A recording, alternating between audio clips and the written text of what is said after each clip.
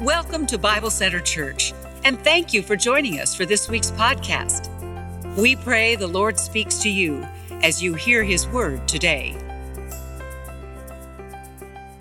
Hey there, Bible Center family. It's good to see you here this morning. Thank you for those of you who are joining us in person, those of you who are joining us online or on TV. It's great to have you here. I'm Matt. I'm the lead pastor. I'd love to meet you after the service. I'll be down front. It'd be an honor to pray with you, answer any questions that you may have. Will you take your Bible or your Bible app and open with me to the book of James? We're going to start our series in the book of James, James chapter 1, verse 1. And while you're turning, I want to say just another moment of thanks, as Pastor John already said, and as he casts vision for. I want to say thank you as a church for your generosity. I remember when the pandemic started, most of us, that'll be a core memory for us when the pandemic started. I remember on the day when I heard that a friend in California was closing their church, at least their church building for a season. I thought, man, those people in California are nuts, right? Those people are nuts. Like, we're never going to do that here in West Virginia. We're never going to shut down anything. They're not going to make us shut down. And then it came to West Virginia, right? And we emailed you throughout the course of the week and let you know, things were changing. And then eventually we had to shut down the building and our corporate gatherings for several months. And so I can remember I was concerned about three things. I was concerned about, first of all, how are we going to care for our congregation? All of our pastoral training up until that point had been on care in person, right? And even online was a stretch for us that we've been doing somewhat. But how do we care for people through a pandemic? The second thing was, how do we connect people to Jesus and one another? Again, all of our training in seminary was about how to connect people and connect people to Jesus. How do you do that when you can't be with people? And then somewhere down on the list, my concern was, how will the Lord provide for us? Can the Lord prepare a table in the wilderness, the Bible asks. And I can remember just being so overwhelmed. How is this going to happen? Can the Lord take care of us? Kind of like the children of Israel in the Old Testament. There was a funeral that day, and Pastor Richard was doing the funeral, and I was just going to come in and be a small part of it. And I couldn't even come in. Just the thought. We met with the staff. We huddled the staff together. I don't even remember what I said. I tried to, give some great leadership speech. I'm sure it was awful, but I had no idea what we were going to do. But the Lord has been so good and so faithful, and I want to thank you as one of your pastors for your generosity, for your giving, for the way that you have stepped up during this pandemic. I cannot thank you enough. We want to move forward in mission. We want to press forward, making disciples of Jesus. And we can do that with strength because of you. So thank you. Today we begin a series titled Wholly Transformed, verse by verse through the book of James. James is a simple book, 5 chapters, but his goal is for us to be wholly transformed into the image of Jesus. James is a power-packed summary of everything Jesus is and everything that Jesus taught. Now, if you've been in the church for any length of time, you'll notice that the book of James has a lot of references to several other books, several other passages. One of those books is the book of Job. Another one of those books is the book of Proverbs. Another one of those references is the Sermon on the Mount. It's almost as if James took Jesus' words in the Sermon on the Mount, Proverbs and Job, and mixed them up together into one big pot of stew. Now, we know that was an inspired book, an inspired pot of stew, but this image helps me make sense of the book of James and keep it organized in my mind. And so if you are artistic in nature, you're going to love this. If you are not, then you can just ignore the next couple of minutes. But when I think of the book of James, I think of it as a pot of stew, but it's not just any stew, it's spiritual transformation stew. In this 14-week series, we're going to examine the ingredients that go into our spiritual transformation.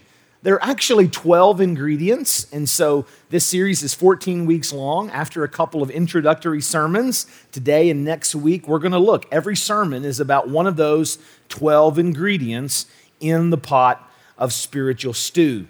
But again, these first 2 weeks from James chapter 1 are all introductory. And so next week, we're going to see that it's a lot like the second half of James chapter 1 is a lot like that spoon or that ladle. We're going to hear next week that God says, don't just look at the stew, Eat the stew. Don't just be satisfied with the ingredients that are in your cupboard, but make sure you enjoy them, partake of them. That's next week's sermon. This week's sermon from the first half of James chapter 1 is all about the fire under the stew, the fire under the kettle. And James, before he ever jumps into the 12 different ingredients of spiritual transformation, right out of the gate tells us that the key to making all these things come together is the heat of trials or the heat of suffering. Here's today's big idea. Suffering is the heat God uses to bring out the best flavor in Jesus' followers. Suffering is the heat God uses to bring out the best flavor in Jesus' followers. We could say the same thing any number of ways. God uses trials and temptations to transform us into the image of Jesus. Suffering is the environment God uses to transform us more into the image of Jesus. Suffering is the fire under the kettle where the stew of spiritual formation is made. And I like this one. To make strong disciples, God throws us in the crock pot of suffering and turns up the heat. Suffering is the heat God uses to bring out the best flavor in Jesus' followers. Now, what flavor does God want us to be? According to Matthew chapter 5, God invites us to be salt of the earth. We're to be salty, not in a bad way, but in a positive way. Ephesians chapter 5, we're to be sweet like Jesus. Jesus was a sweet-smelling savor or a sweet flavor. And so all of Ephesians 5 are ways that we can be sweet taste, a sweet flavor in this world. Galatians 5 describes it this way, that we're to be loving and joyful and peaceful and patient and gentle and good and meek and self-controlled. Those are all ways that we can be a good flavor in the world.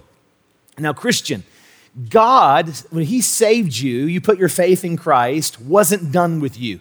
Humanly speaking, when you put your faith in Christ, that was just the beginning. That's why we say here at Bible Center, the gospel isn't just Jesus saves, but Jesus transforms, and one day God will restore. I like it, Philippians chapter 1 and verse 6 says this, "Be confident of this, he who began a good work in you will carry it on to completion until the day of Christ Jesus." Now, if you're here today and you're not yet a follower of Jesus, we want this for you. Most of my messages here at Bible Center are for believers, are for the Christian. We want Christians to grow in Christ. But if you're here today and you're not yet a follower of Jesus, this message is for you too. We want you to get in on this. Not just to avoid hell, not just to get to heaven. While all those things are true, we want you to experience this transformative life in Christ. You see, without Jesus, you can transform yourself physically, emotionally, psychologically, etc. But you will never be able to form yourself into the image of Jesus without Jesus. And so we want you to believe the gospel. Again, the gospel is that God creates, sin breaks, but Jesus saves. Jesus came to earth, lived the sinless life that you and I could never live, died on the cross, rose again the third day. And Jesus says, "Whoever comes to me, I will in no way cast out." If you're here today and not a follower of Jesus, I invite you even now or during our communion service in a moment to pray and ask the Lord to save you. If you say, "Matt, how can I go public with my faith?" If you put your faith in Jesus today, the way you can let me know, the way you can go public with your faith and let the world know, your friends and family know, is through a baptism service. We've got a baptism service coming up in February. You can register on the app or online. If you're a believer and you've not yet been baptized, get baptized. Today, if you become a believer, go public with your faith in our baptism service. But again, Christian, the gospel doesn't end with Jesus saves. He transforms, He restores, and we're going to see how He transforms throughout the last 12 weeks of our series. But before we get into all those ingredients, James, right out of the gate, wants us again to know that suffering is the tool God uses to expedite our spiritual transformation. Suffering is the heat God uses to bring out the best flavor in Jesus' followers. And so let me ask you, how have the last 2 years gone for you? How are your last 2 years going?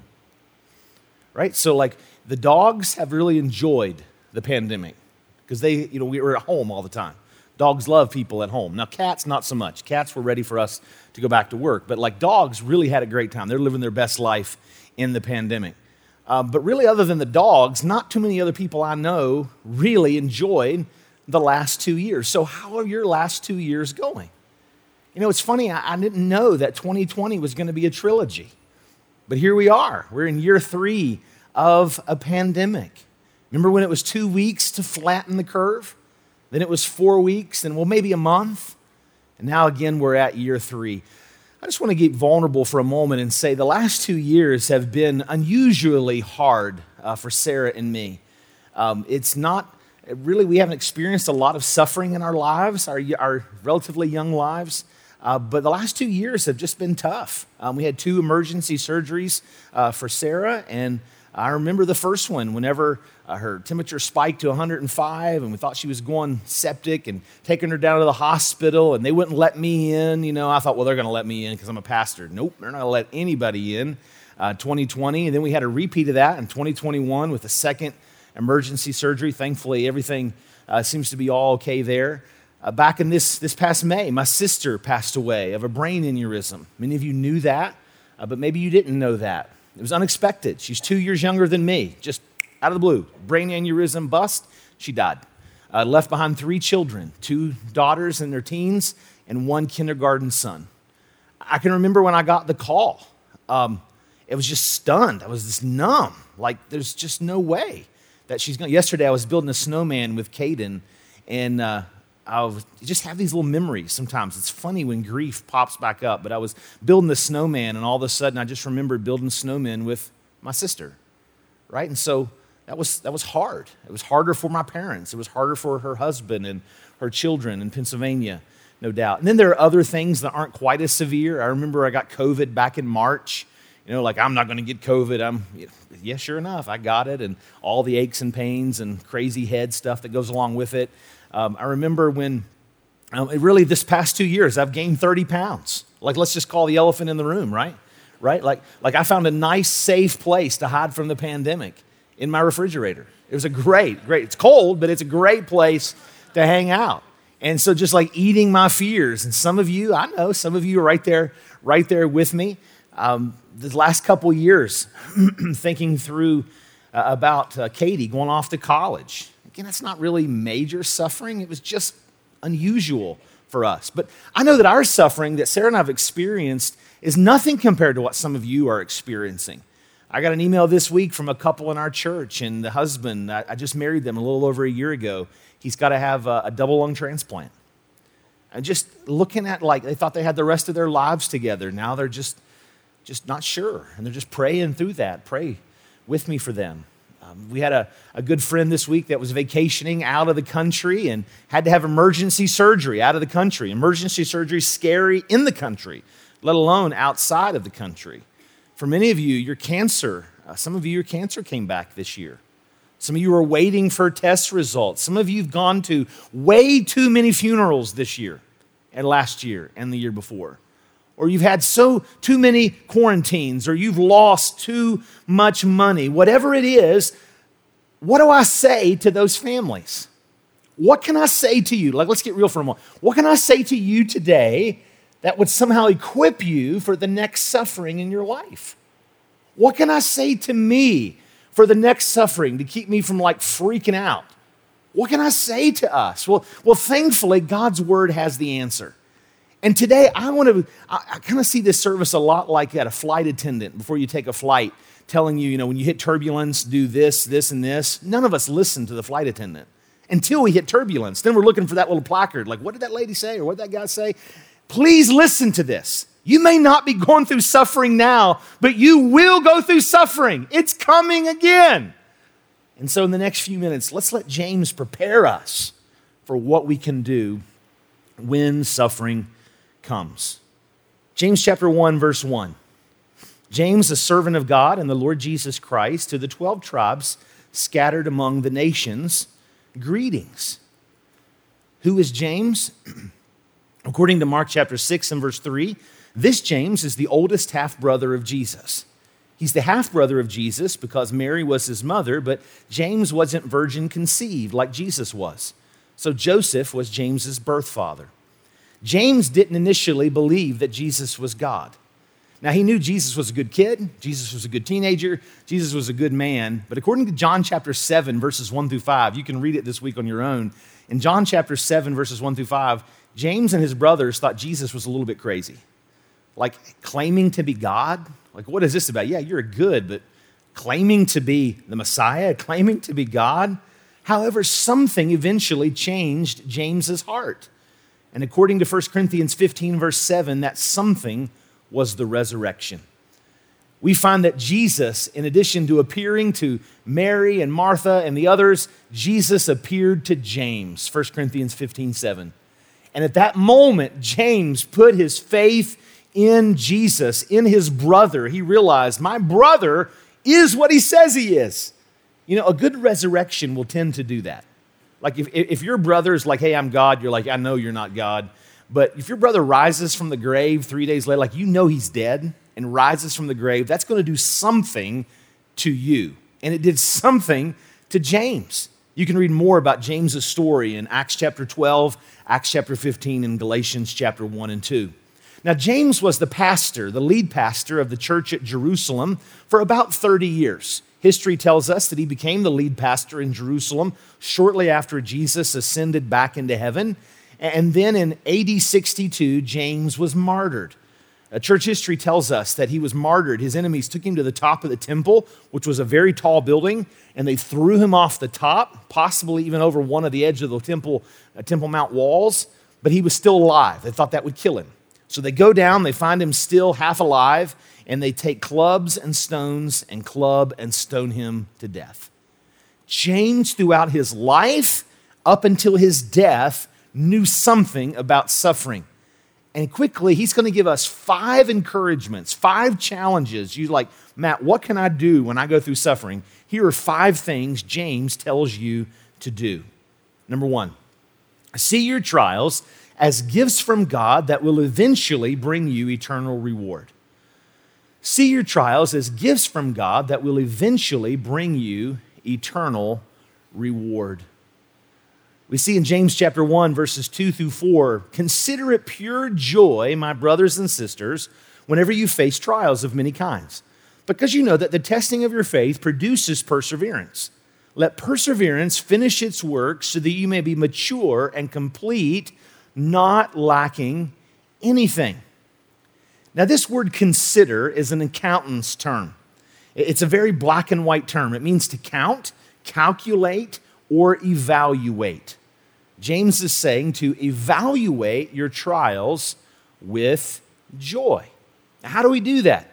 Well, this is how we don't do that. James is not saying that you can't grieve or that you can't experience emotion. Ecclesiastes chapter 3 is very clear. God created you as an emotional being. There's a time to laugh, Solomon says, and a time to cry. John 11:35 says that Jesus wept.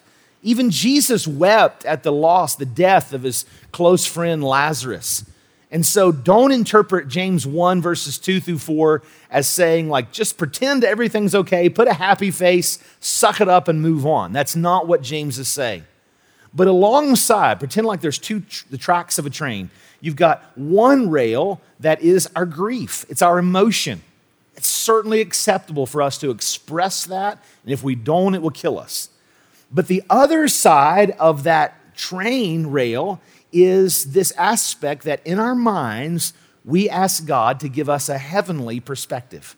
That we know, even in our grief, that God is good, that God is wise, and that he is working something eternal even when we can't see it. So let's keep reading. He says, consider it a joy whenever you face trials of many kinds. It's not if you do, but when you do. And notice that the word trials isn't singular. It's not like one trial, but it's trials, plural, of many kinds.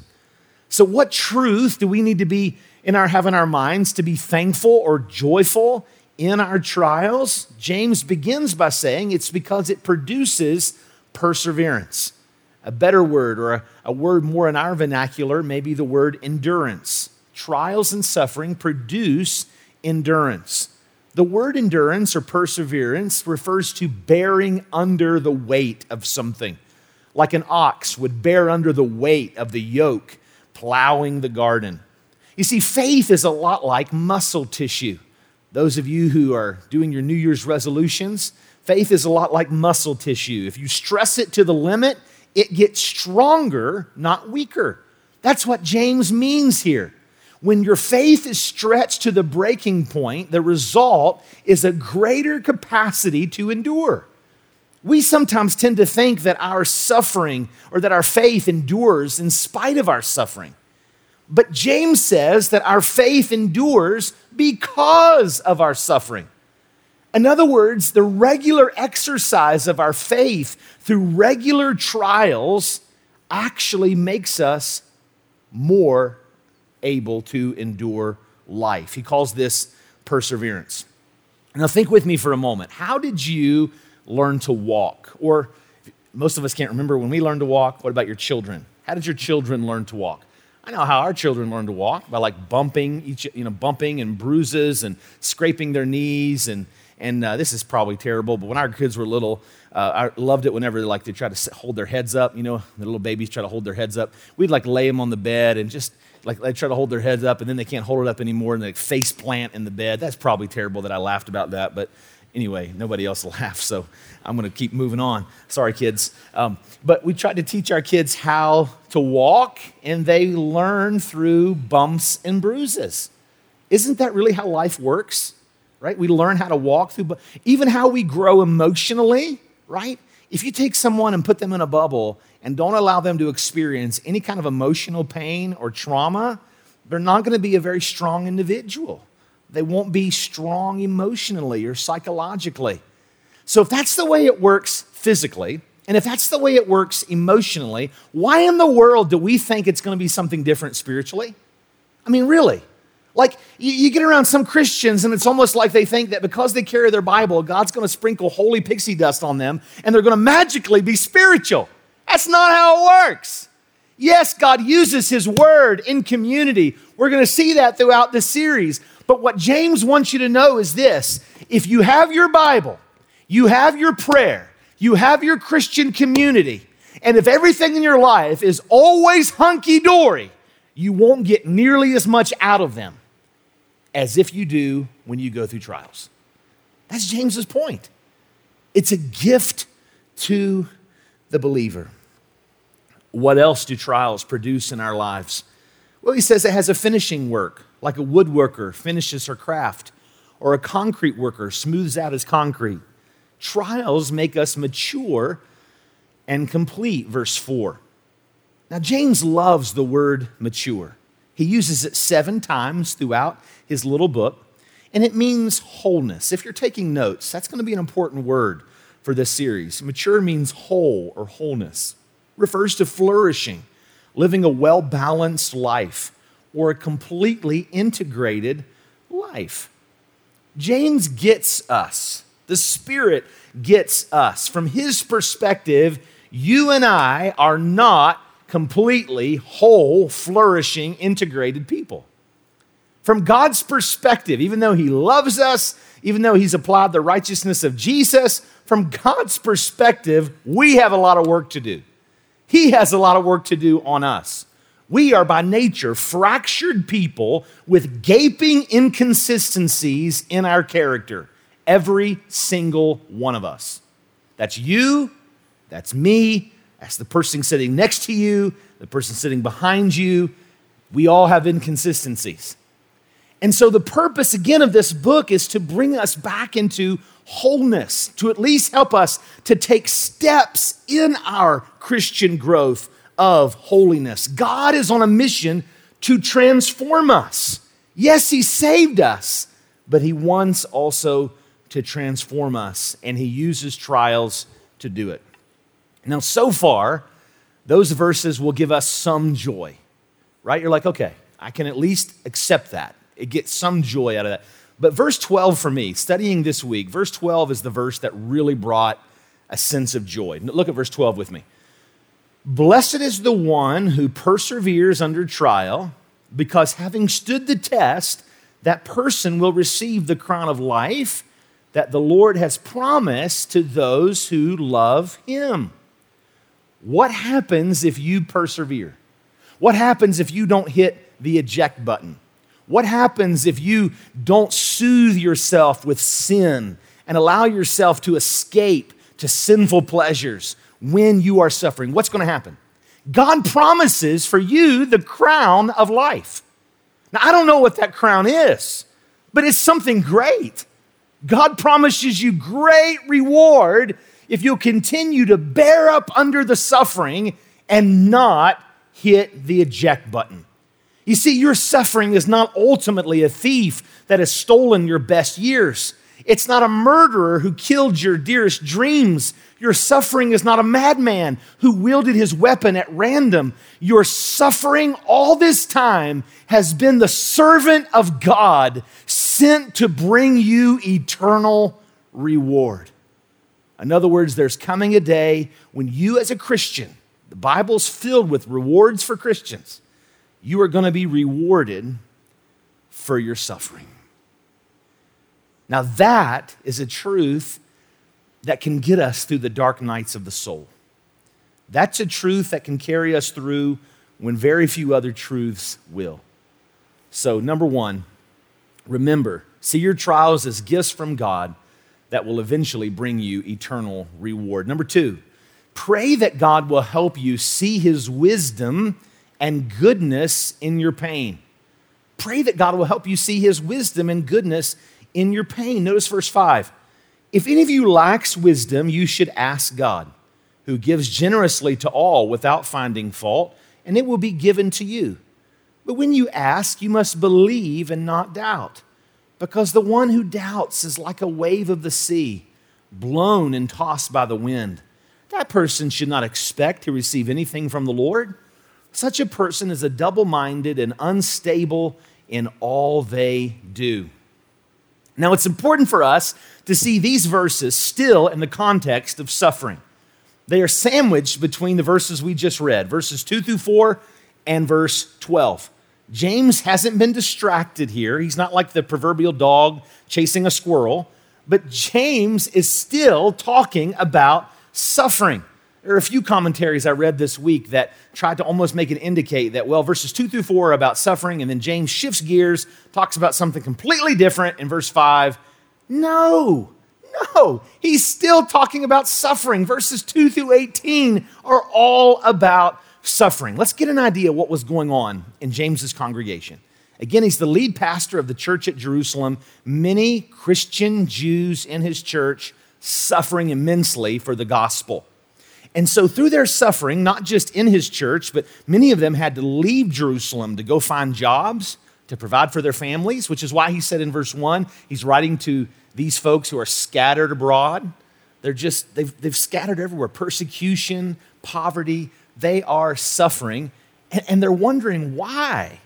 Why am I going through this suffering? They're even probably wondering, God, is it okay for me to ask you why I'm suffering?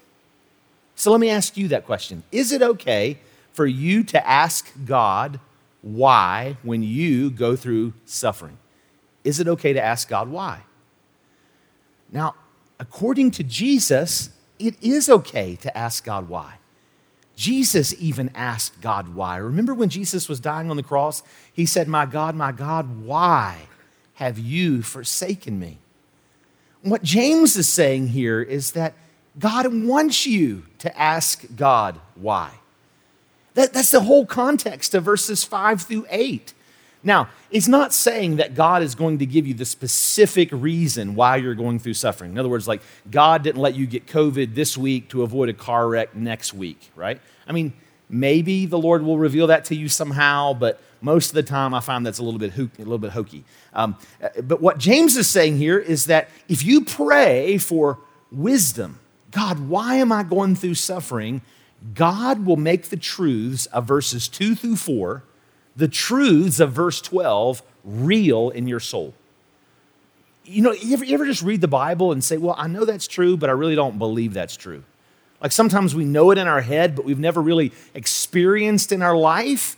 What James is saying here is if that's you and you're like, look, I know God has a purpose for my suffering, but I'm really having a hard time believing it, James says, pray and pray and pray and ask God to give you the ability to see with heaven's eyes that your suffering has an eternal purpose and that it will bring you great reward.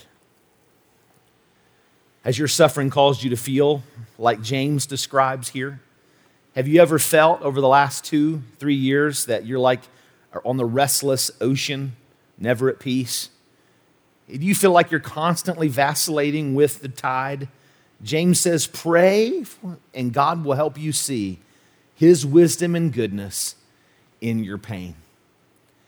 In that same context, we see verses 9 through 11.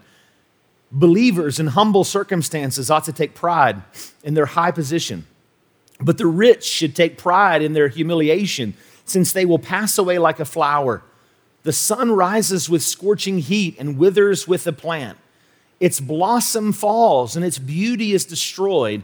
In the same way, the rich will fade away even while they go about their business. So in James's church, as he's looking out at his congregation, however they were set up, there's different kinds of people sitting next to one another. You had those people, those Jewish Christians who weren't allowed to sell at the market, buy and sell in the Jewish market. You had those Christians, those Jewish Christians who had lost almost everything. Their family had abandoned them. They lost their inheritance and so forth, all because they accepted Jesus. So you had those people in poverty sitting in the church. But beside them, you might have someone sitting in the church who has great wealth.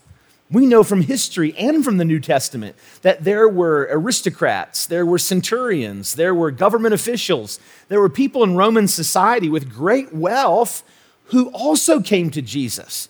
And they weren't suffering at this point any of this persecution. And so James is talking to both people. And what he's saying is this: if you are suffering poverty, and very few of us are, but if you're suffering poverty, James says you can rejoice, knowing that the trial that you're experiencing, even if it's just financial hardship, the trial that you're experiencing is going to make you more like Christ. You can rejoice in that. And then he reminds those who aren't going through that, maybe the wealthier Romans in the church, he's like, look, do not put your confidence in your money. He's like, in one day it all could be gone. I remember Ed Jackson used to say we'd go down to the mission and feed our neighbors at the mission, and Ed Jackson would say, never forget that in one day, this could be any one of us. Man, that's what James is saying here. Hey, don't take confidence in your riches. They're going to pass away. They're going to wither like the flower. They're going to wither like the grass. Let's all instead just realize that we need Jesus in the good times and the bad. Pray that God will help you see His wisdom and goodness in your pain. Number 3, when you're weak and tired, be extra alert for sinful temptations. When you're weak and tired, be extra alert for sinful temptations.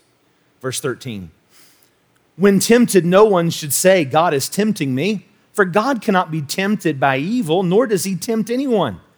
But each person is tempted when they are dragged away by their own evil desire and enticed. Then after desire has conceived, to give birth to sin. And sin, when it is full grown, gives birth to death. Don't be deceived, my dear brothers and sisters. When you're weak and tired, be extra alert for sinful temptations. You know, I find in my life that when I'm physically exhausted, mentally, spiritually exhausted, that I'm a lot more susceptible. For some reason, I'm more open to temptation. Have you ever felt that way in your life? Like whenever you're getting enough sleep, when you're not sick, when things are going well, that it just seems like you have a little bit more strength to endure some of that. But man, you get a day where 2 or 3 or 4 things in a row start falling like dominoes, and then the temptation comes, and it seems to be so much stronger. And so James is warning his congregation. Again, he hasn't shifted gears out of suffering. He's still in the context of suffering, verse 12. But he's saying here, hey, whenever you're going through suffering, remember, church, you're hurting. Remember, the world, the flesh, and the devil want to tempt you. God does not tempt his children with sin. God tests his children with trials. We already saw that. But God makes it very clear, I do not tempt my children to sin. So in verse 16, he tells us, don't be deceived by this. Don't be deceived. He'll tell us later, don't be deceived by the world. Don't be deceived by our flesh. Don't be deceived by the devil. I love you. But some of you have been way too deceived, even in your suffering. I want to encourage you for a moment and challenge you. If you've been running with the wrong kinds of people, please stop. We tell our children, we tell our students, we tell our teens, hey, don't run with somebody that's going to tempt you with drugs, alcohol, et cetera, et cetera. But why is it that we as adults sometimes allow ourselves to run with people who are hypercritical, fault-finding, judgmental, conspiracy theorists? Why do we allow ourselves to do that? God tells us in his word, the company we keep often becomes who we are. I love you, but I want to warn you in your suffering, be careful about the time and emotion and life you share with someone of the opposite sex. We don't want to be those weird Christians who can never be around somebody of the opposite sex, right? Other than our spouse. We don't want to be those people. But at the same time, there is some wisdom. Let's be careful.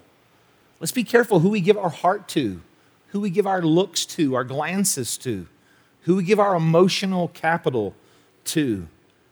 Sometimes in those moments of trial, Satan can swoop in and take advantage. Be careful how you use your phone. Be careful the volume and kind of news that you consume. Be careful about the kinds of things that come out of your mouth. You ever notice that the more tired, the more suffering you go through, it's just easier to fly off the handle? I noticed that in my life. Be careful. James says when you're weak and tired, whatever your temptations are, be extra alert. Number 4, keep your eyes on your Father. Keep your eyes on your Father.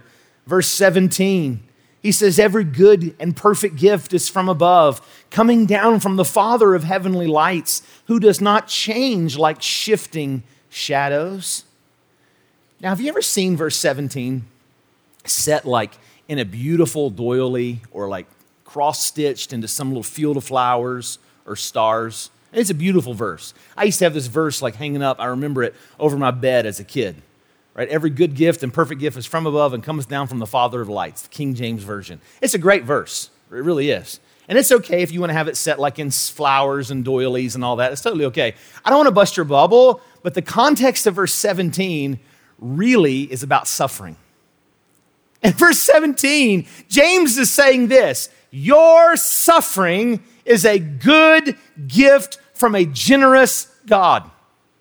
And he's going to keep giving you suffering and trials generously because he wants you to be conformed into the image of Christ. He's saying the same thing as Paul says in Romans 8:28. We know that all things work together for good to those who love God, to those who have been called according to his purpose. I remember when I was in the 3rd grade, I got sick. Nothing major. But I got sick. I couldn't keep any fluids down. I got dehydrated, and so my parents took me to the doctor, Dr. Happy Verma in Cross Lanes. That was my doctor. And Dr. Verma, she sent me to the hospital to get some fluids. And so I was going to, at that time, you like stayed in the hospital, for a week, no big deal. But I think I was there 2 or 3 nights and getting fluids and just getting back on my feet. And I remember I was scared to death of needles, right? Scared to death of needles. Still am. But anyway, so I go to the hospital, and they take me in, and they check everything, and they're like, he's going to need some fluids right away. I'll never forget this moment, right? I remember them having to hold me down. I was in the 3rd grade, and them sticking IVs, and I think they gave me a shot or 2 in the other arm, and I was freaking out. And so those dear, poor nurses were holding me down, and I still remember this. my dad at the back of the hospital wall in our room, right off of my bed. He would stand there like this, and he was leaning against the wall, and he wasn't mad, but I could just see that he grieved that I was going through what I was going through. He just grieved. And to the day I die, I'll remember his face, just grieving, watching me go through that. And I remember thinking as I'm laying in that bed, Dad, make them stop. Come on, man, you can take these nurses, make them stop. Why didn't Dad make them stop? It's because Dad knew I needed what I was going through in that moment, even though he felt my pain. I love you, but some of you think that God has abandoned you. You think God has walked out on you in 2021. You think as we start 2022 that God's nowhere to be found, and you came today running on spiritual fumes because you're not sure where God is. I'll tell you where God is. He might not be right there intervening and causing your pain to go away, but I promise He is in the room. He feels your pain, and the reason He's not doing anything is because He knows that what you're going through is good for you. That's why God says trials are a gift from Him. So keep your eyes on your Father. Lastly, number 5, keep your eyes on your future. Lastly, verse 18, keep your eyes on your future. He says He chose to give us birth through the word of truth, that we might be a kind of first fruits of all He created. This verse lumps Jesus saves, Jesus transforms, and God restores all into one thought. It's beautiful. This verse reminds us that the new heavens and the new earth are going to be phenomenal. However, God has already started the transformation process in us. We are the first fruits. We are the billboards. We are the glimpses of the new heaven and the new earth. Have you ever met a Christian who is truly the salt of the earth? You ever met a Christian who is truly loving? I mean, not perfect, but truly loving. You ever met somebody who is just truly joyful? I mean, they're perfect, but they're joyful. You ever met a Christian who's truly patient, peaceful, good, generous, self-controlled, meek? You ever met anybody like that? When you meet that Christian, what James 1:18 is saying is you're seeing a glimpse, just a flicker, just a billboard, you're seeing a glimpse of the new heavens and the new earth. Romans 8:18 says, that's why I don't care or why I don't think there's any comparison between the present hard times and the coming good times. The created world itself can hardly wait for what's coming next. Everything in creation is being more or less held back, but God reins it in until both creation and all creatures are ready and can be released at the same moment into the glorious times ahead. Meanwhile, the joyful anticipation deepens. Revelation 21, if you're discouraged, read Revelation 21 this week. There's going to be a new heaven and a new earth. God is going to be with us, and He's going to wipe away every tear from our eyes. The way you can get through your suffering right now is to remember that on that day, there will be no more cancer. There will be no more brain aneurysms. There will be no more financial hardship. There will be no more pandemics.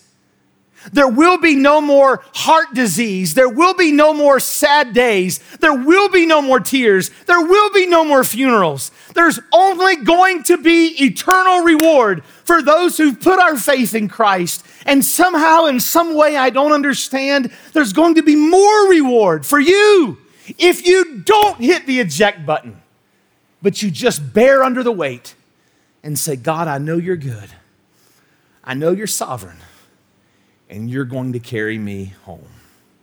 See your trials as gifts from God that will bring you eternal reward. Pray that God will help you see His wisdom and goodness in your pain. When you're weak and tired, be extra alert for sinful temptations. Keep your eyes on your Father and keep your eyes on your future, because suffering is the heat God uses to bring out the best flavor in Jesus' followers. For more information, visit us at BibleCenterChurch.com or check us out on social media.